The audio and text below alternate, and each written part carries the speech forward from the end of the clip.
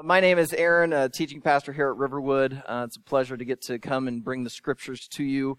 However, I will confess right at the beginning, just a little nervous about this passage. You've already heard it once. It's not an easy one. And so I'm going to start by sharing a story from my freshman year of high school. I had a crush on Amy Erickson, yet I didn't want anyone to know because I was this 95-pound weakling that everyone made fun of. I mean, I got made fun of for having a girl's first name. I got made fun of because my last name rhymed with nerd and turd. I got made fun of for how short I was. I got made fun of for being one of the smartest in my class. I basically got made fun of for living. So I knew that if I let people know that I liked Amy, I would get made fun of.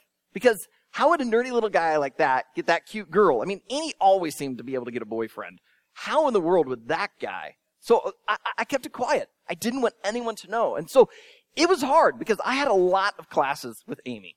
And so if conversation came up about girls, I tried to stay really quiet because I didn't want anything to come up about my crush on Amy. And if even the conversation turned to Amy herself, I tried to ignore it. In fact, I even tried to just ignore her because I didn't want to give up any vibes that I had a crush on Amy. So then on that Sunday morning, I'm at church, and Kara walks up to me, and we start talking, and all of a sudden she gets this little twinkle in her eye, and she goes, "And Amy Erickson?" And in that moment, I think I made a Coca-Cola can look pink. My face went so red. Like, I was exposed. Like, someone knew. How did she know? And suddenly, it was like my red face became this beacon of light announcing, I have a crush on Amy Erickson. Now, I tell you that story because today, my face might turn red. Today, my weakness gets exposed. I wish today I was one of those kind of pastors and preachers who had a conviction that I could just do topical type series where we could go and do a sermon series on money and then go and do one on, marriage and do one on just whatever I wanted so that I could go and conveniently avoid passages like this today. But because I don't think I'm that good, and I prefer for us to walk through the scriptures trying to teach you how to go and read it for yourself, it forces us to come today to a passage that might make some of us uncomfortable. It might make us kind of wonder about life. Like, we may fear that something is about to be exposed. Because in my life, the thorn in my flesh is lust. Last week, we talked about anger. I confessed, I admitted, I have struggled with anger in the past. I've lost it with my kids. I've not been kind to my wife. I've had rage inside. But yet, that is not my deepest, darkest sin. I don't struggle with anger on a regular basis. And so, it was easy to go and talk about. Some people, they struggle with money. That is their weakness. And yet, yes, there's times where I wish I had more. I confessed last week, I have 2 rusty minivans. I would like a little more money to replace them. But that's not my deepest struggle. Some people struggle with addictions. Some people, maybe it's addiction to their job, or maybe it's gossip. And yes, I've struggled in those areas as well. But nothing compares to the struggle that I have had with lust. And we're about to go and talk about it today. And it can be uncomfortable. What we're going to, though, see is that we all struggle with lust. Now, if you want, we could take a step back. Jeff alluded to this during the welcome, that there's this idea of lust, that it's tied with sex. But there is other types of lust. If you go and look in the dictionary, you would see one of the definitions of lust. It relates with sex, but you would also see that it's just an unhealthy craving, a passionate craving for something. And so you might hear people say that he has a lust for power, or a lust for money, or in my case, maybe a lust for ice cream. We all struggle with these lusts. And there is something to that. We address here regularly how we often try to find this fulfilling and longing in these things, but they aren't what we're truly after. I believe God has created us with cravings. However, the thing he's created us to crave is him. But what so often happens through sin, we end up craving after the things that God gives us rather than craving him who gives us these things. And so what we do is we turn these things into an ultimate. So we take good things, turn them into ultimate things, and that's a bad thing. And today, we're going to hear how we are not to go and crave someone else's body. To just look at them as an object for our own sexual gratification. You see, Jesus, while he knows that we lust for all sorts of things, in today's passage, he's going directly at the topic of sexual lust. Because I'm not the only one who struggles with this. When Adam and Eve were in the Garden of Eden, and they took those fateful bites of the forbidden fruit, sin entered in, and it infected everything. Which means that sin has also infected our sex lives. And my 18-year-old daughter, about a year ago, wrote a blog post pointing out that even though she is a virgin, she is still sexually broken. Because sin has infected everything. And so in our sexual brokenness, it often leads us into sexual lust. And that's why Jesus addresses this issue. Because it's not just like a 21st century issue, it's a human issue. But here's where it gets really uncomfortable. Because Jesus doesn't just address the issue and then give us some nice little platitudes of how we can kind of overcome it. As we're going to see today, Jesus is going to get very violent in his language. If we were to actually turn the words that he says into a movie, it would have to be rated R just because of the blood and the gore and the guts. Like, it's stomach-turning type stuff. It's uncomfortable. It's unexpected coming from meek and mild Jesus. And yet, sometimes it's exactly what we need to hear.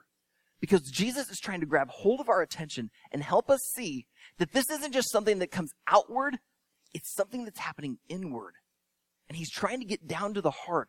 Because the reason Jesus came was to help reach the spiritually disconnected and take their broken and imperfect lives and restore them into the perfect, complete image of Jesus, that they would be reconnected with their God.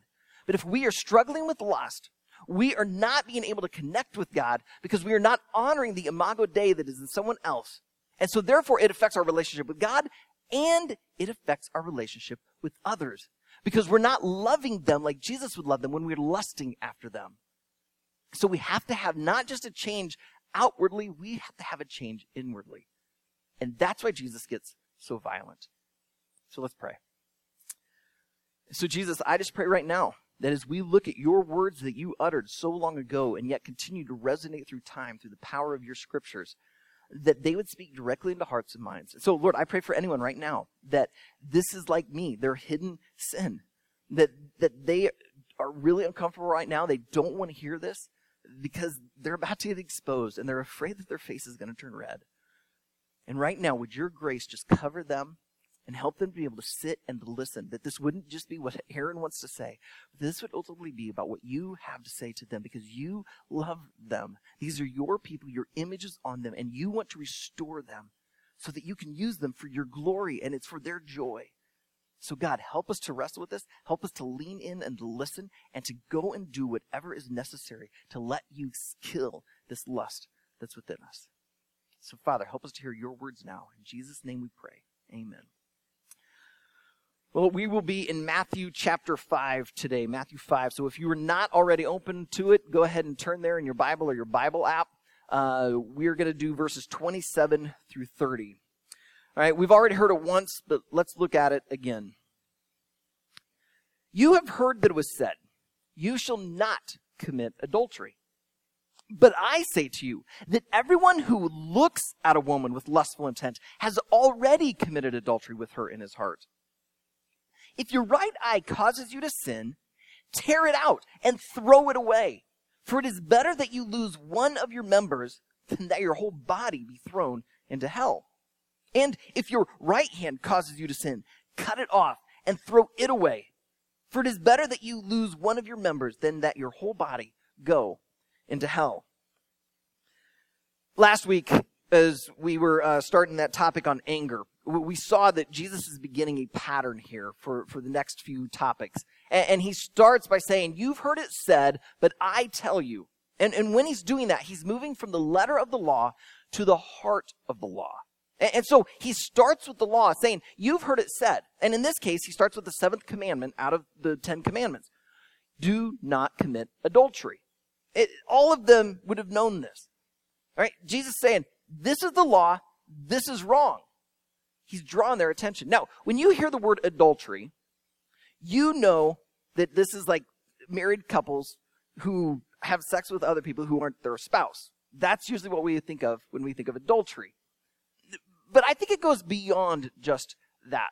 I remember sitting with, I'm pretty sure it was my daughter Karis, and I think it was the story of David and Bathsheba that came up. If you're not familiar with the story, it's where David, instead of being out with his men, his army, out on the battlefield, he stays back home at the castle, and he sees this really beautiful woman out bathing. He inquires. He goes and gets her. Turns out she's married to someone else, but so what? He's the king, so he takes her for himself, and it begins a whole, ramification of things.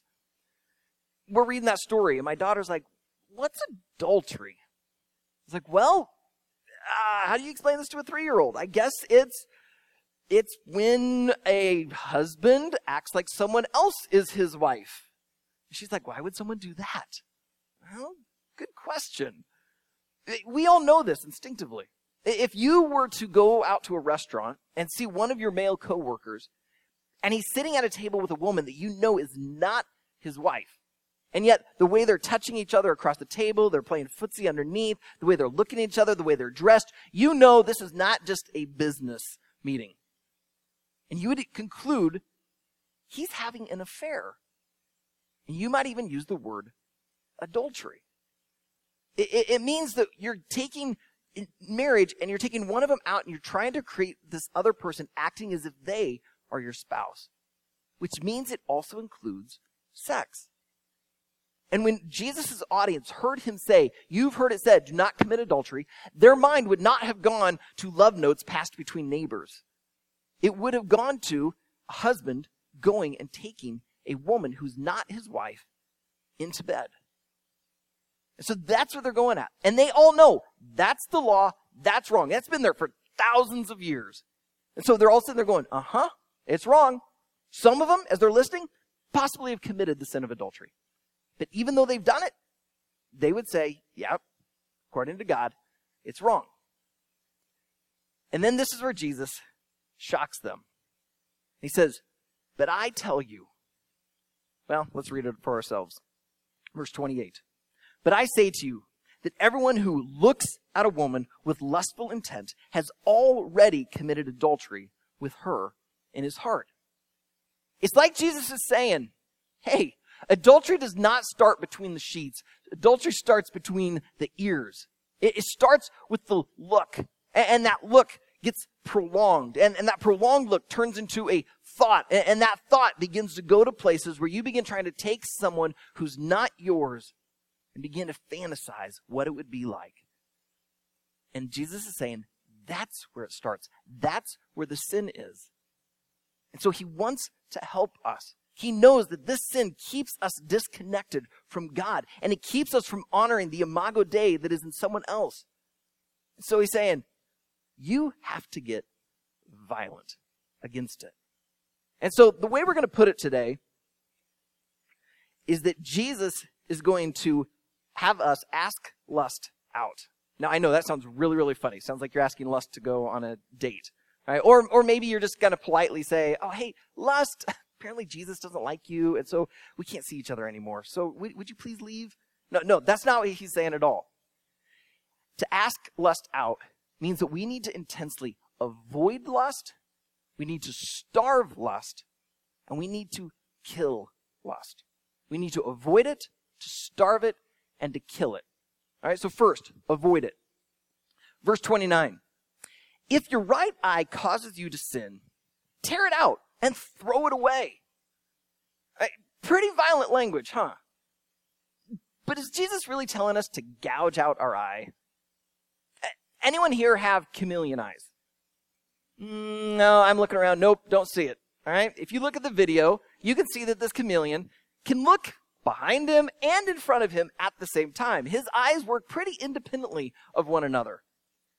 But the reason that looks kind of freaky to us is because our eyes don't work that way at all. If I were to say, look at the speaker over here, Your eyes work in tandem together. You don't have one eye look at the speaker and the other eye stays on me. No, you work together. So when Jesus says, if your right eye causes you to sin, he's using hyperbole. He's going so far and making you realize, oh, yeah, your right eye can't just operate independently.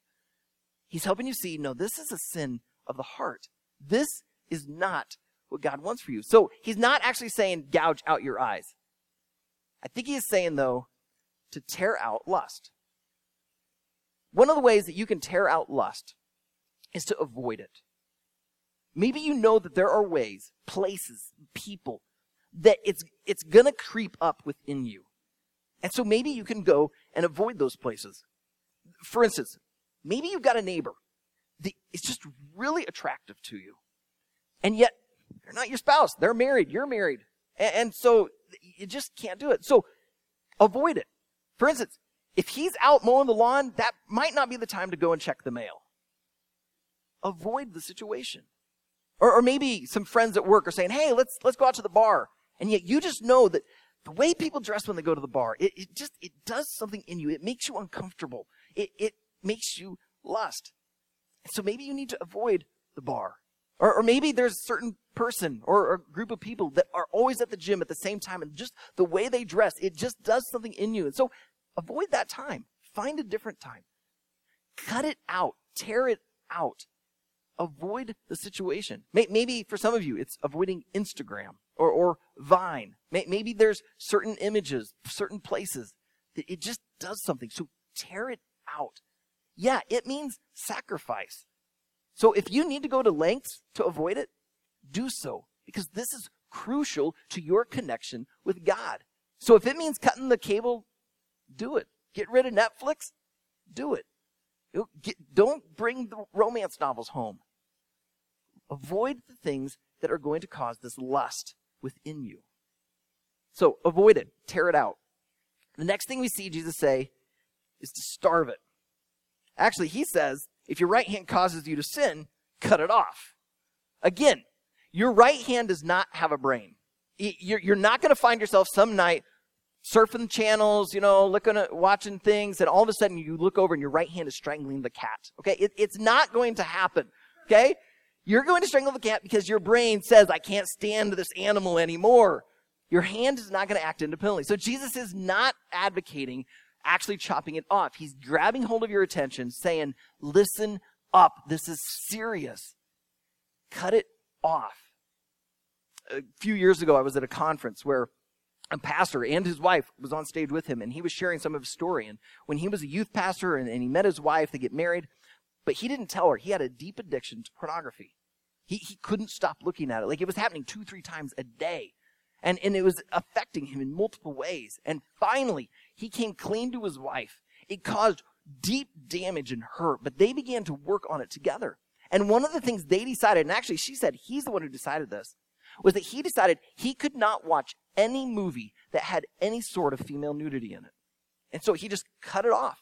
And so from the stage, he began to name all these movies like, oh, I'm a man's man. I'd love to watch this one and this one and this one because this one has fighting and this one's about sports. And, oh, I'd love to watch these.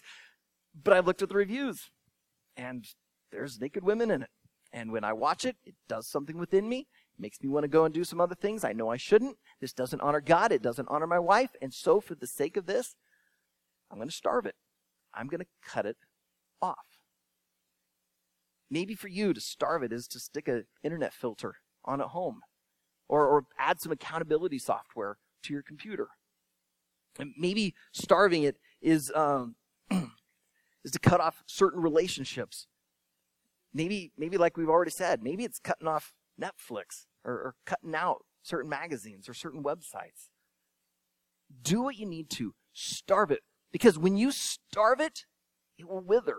Napoleon said that an army marches on its stomachs. If you can cut off their food supply, they get weak, they get tired, and you can go and defeat them. So do it to lust. Starve it. Cut it off. Do what's necessary. Because this is critical for your relationship with God and your relationship with others.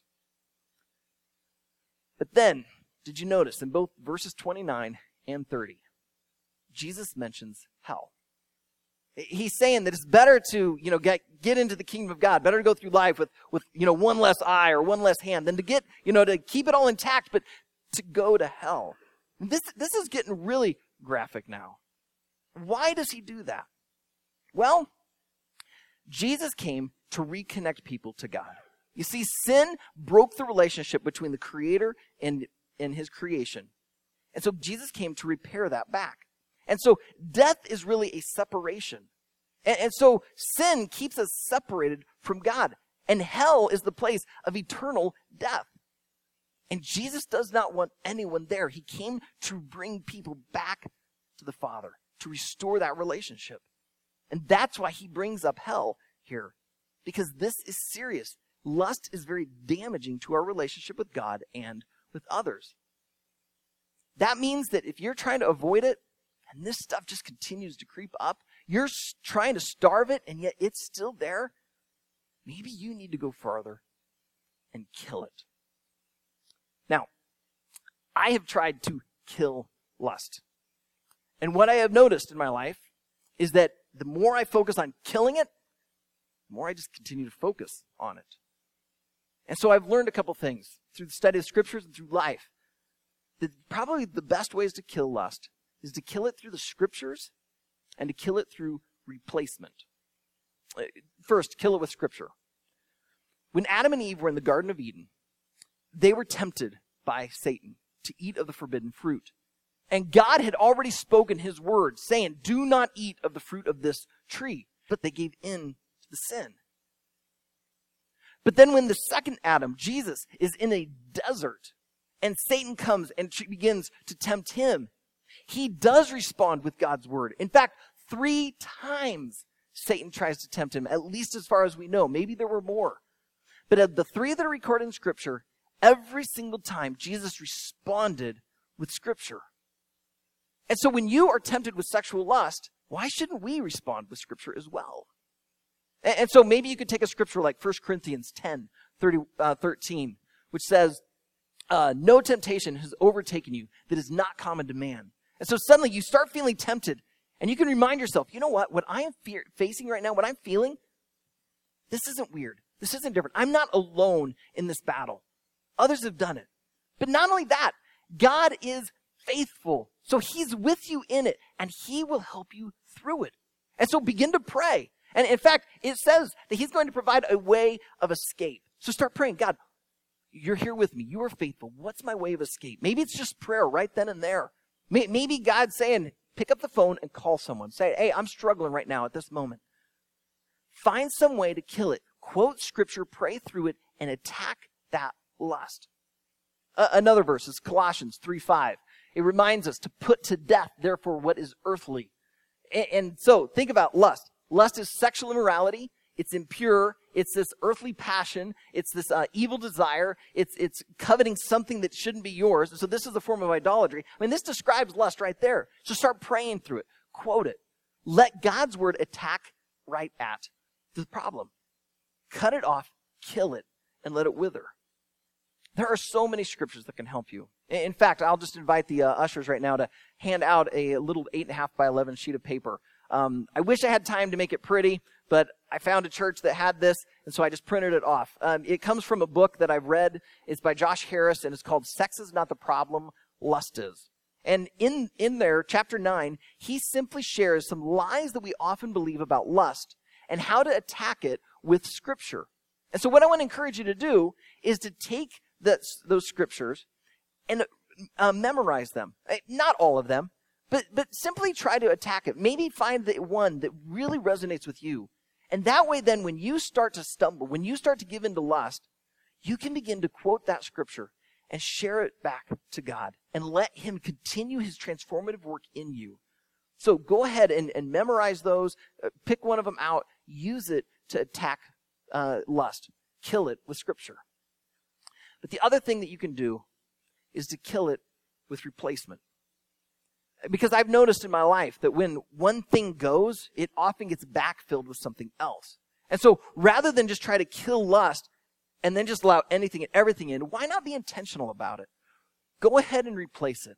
And I think the best thing you can replace it with is the gospel. I think you can go and remind yourself of what Jesus did on a cross and how that plays into the lust that you were wrestling with. And as you then allow that truth in, you're replacing it. So one idea, you're listening to the radio, right? A lot of the popular music out there, they're singing about how hot the girl is, about how great last night was, how you want to make tonight like that. And it starts doing something in you. So why not flip it to something that's more Christ-centered? Something that's going to remind you of who Jesus is, what he did on a cross, and how much God loves you, and how he wants something better for you than for you to just fantasize about someone else giving their body to you. So replace it. Find some things that help you remember who Christ is and his love for you so that you're not going back to these things. And as you replace it, you begin to find that lust begins to wither up and die in your life. So avoid it, starve it, and kill it. And kill it with Scripture, and kill it with replacement. A few months ago, I was listening to an interview with a guy named John Burke. John's a pastor of Gateway Community Church in Austin, Texas. And his latest book is called Imagine Heaven. I haven't read it yet, but the interview really, really fascinated me. In the book, I don't know if you've noticed, but there's been a whole proliferation of books about people who've died and gone to heaven, or a couple books about people who've actually gone to hell and have come back. And so they've had these, what they would describe as near-death experiences. And some of these people actually say, no, I was dead. John got kind of curious. He became fascinated by this because John found Jesus at his own father's deathbed. As his dad was dying, there was a book on the shelf that someone had left.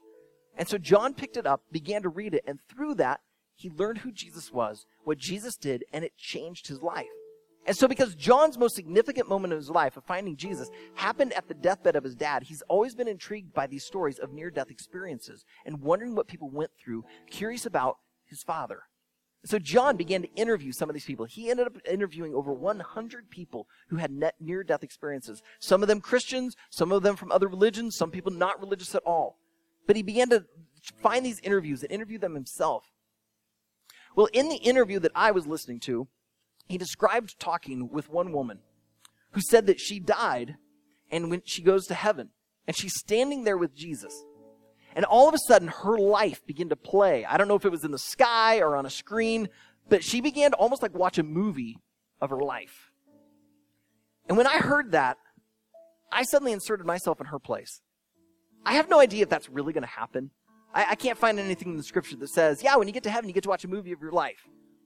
But I began to wonder, what would that be like? Began to imagine there'd be some really good moments. I get to see my marriage. See my kids. I get to see Riverwood. I get to see some great things that God did through my life. But then there'd be those moments where my face would turn red. And I'd start saying, no, I don't want anyone to see this. Because that's my lust. That's my weakest sin. I don't want anyone to know. And it hit me that I can't go back and change the past, but I can begin to move into a preferred future. Where I can come to a moment where I begin to want to lust, to give in, to do something. And all of a sudden I have the reminder, but do you want that in your movie? No. Then another thought hit me. The woman in her interview with John said that as she's watching her movie, Jesus was right there with her. Suddenly, as I put myself in her shoes, I realized that even when my worst moments, my most embarrassing moments are playing on that screen, Jesus is putting his arm around me and he's saying, Aaron, I covered that. You're good. I got it. You're forgiven. If you are struggling with lust, maybe it's a different sin, I just want you to know that if that is true, and you're going to stand there in the presence of God, and your life's going to be playing before him, you're going to get to see some good moments. The moment you found Jesus, the moment maybe you got married, a kid, a big accomplishment.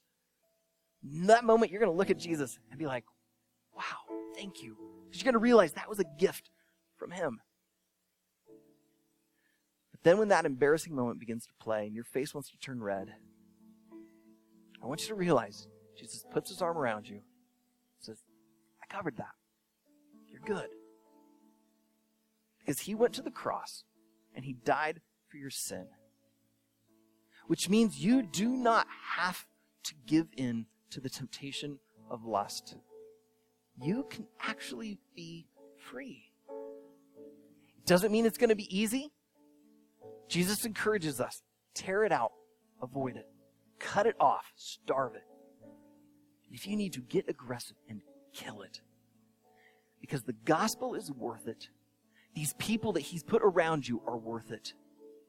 And he loves you. And he doesn't want you being tied up by that.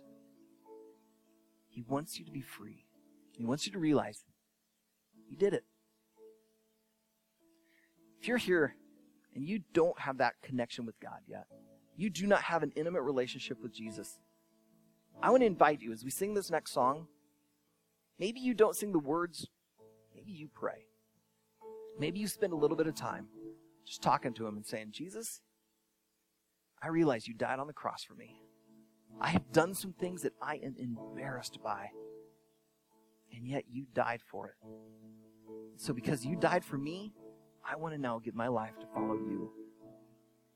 So Father, I just pray right now you would help each and every one of us, whether it's lust or some other sin, that we would realize that your arm is around us. And you're saying, I covered it. I got this. You're good.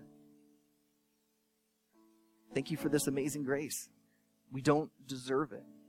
And yet it was out of your love for us that Jesus, you went and paid it all so that we could be free of these things. So Jesus, would you just do the deep work in us? Just pray for anyone else in here who's like me, that lust is their deepest, darkest, most embarrassing sin. Jesus, you've paid it. We're free. We don't have to be chained to it any longer. Help us to apply your scripture into our life. Help us to replace it with the gospel. Help us to cut it off, to be willing to sacrifice whatever, because you are worth it. You gave your life for us, so help us to just give our life to follow you. So empower us, aid us, and remind us how much you love us. In Jesus' name we pray. Amen.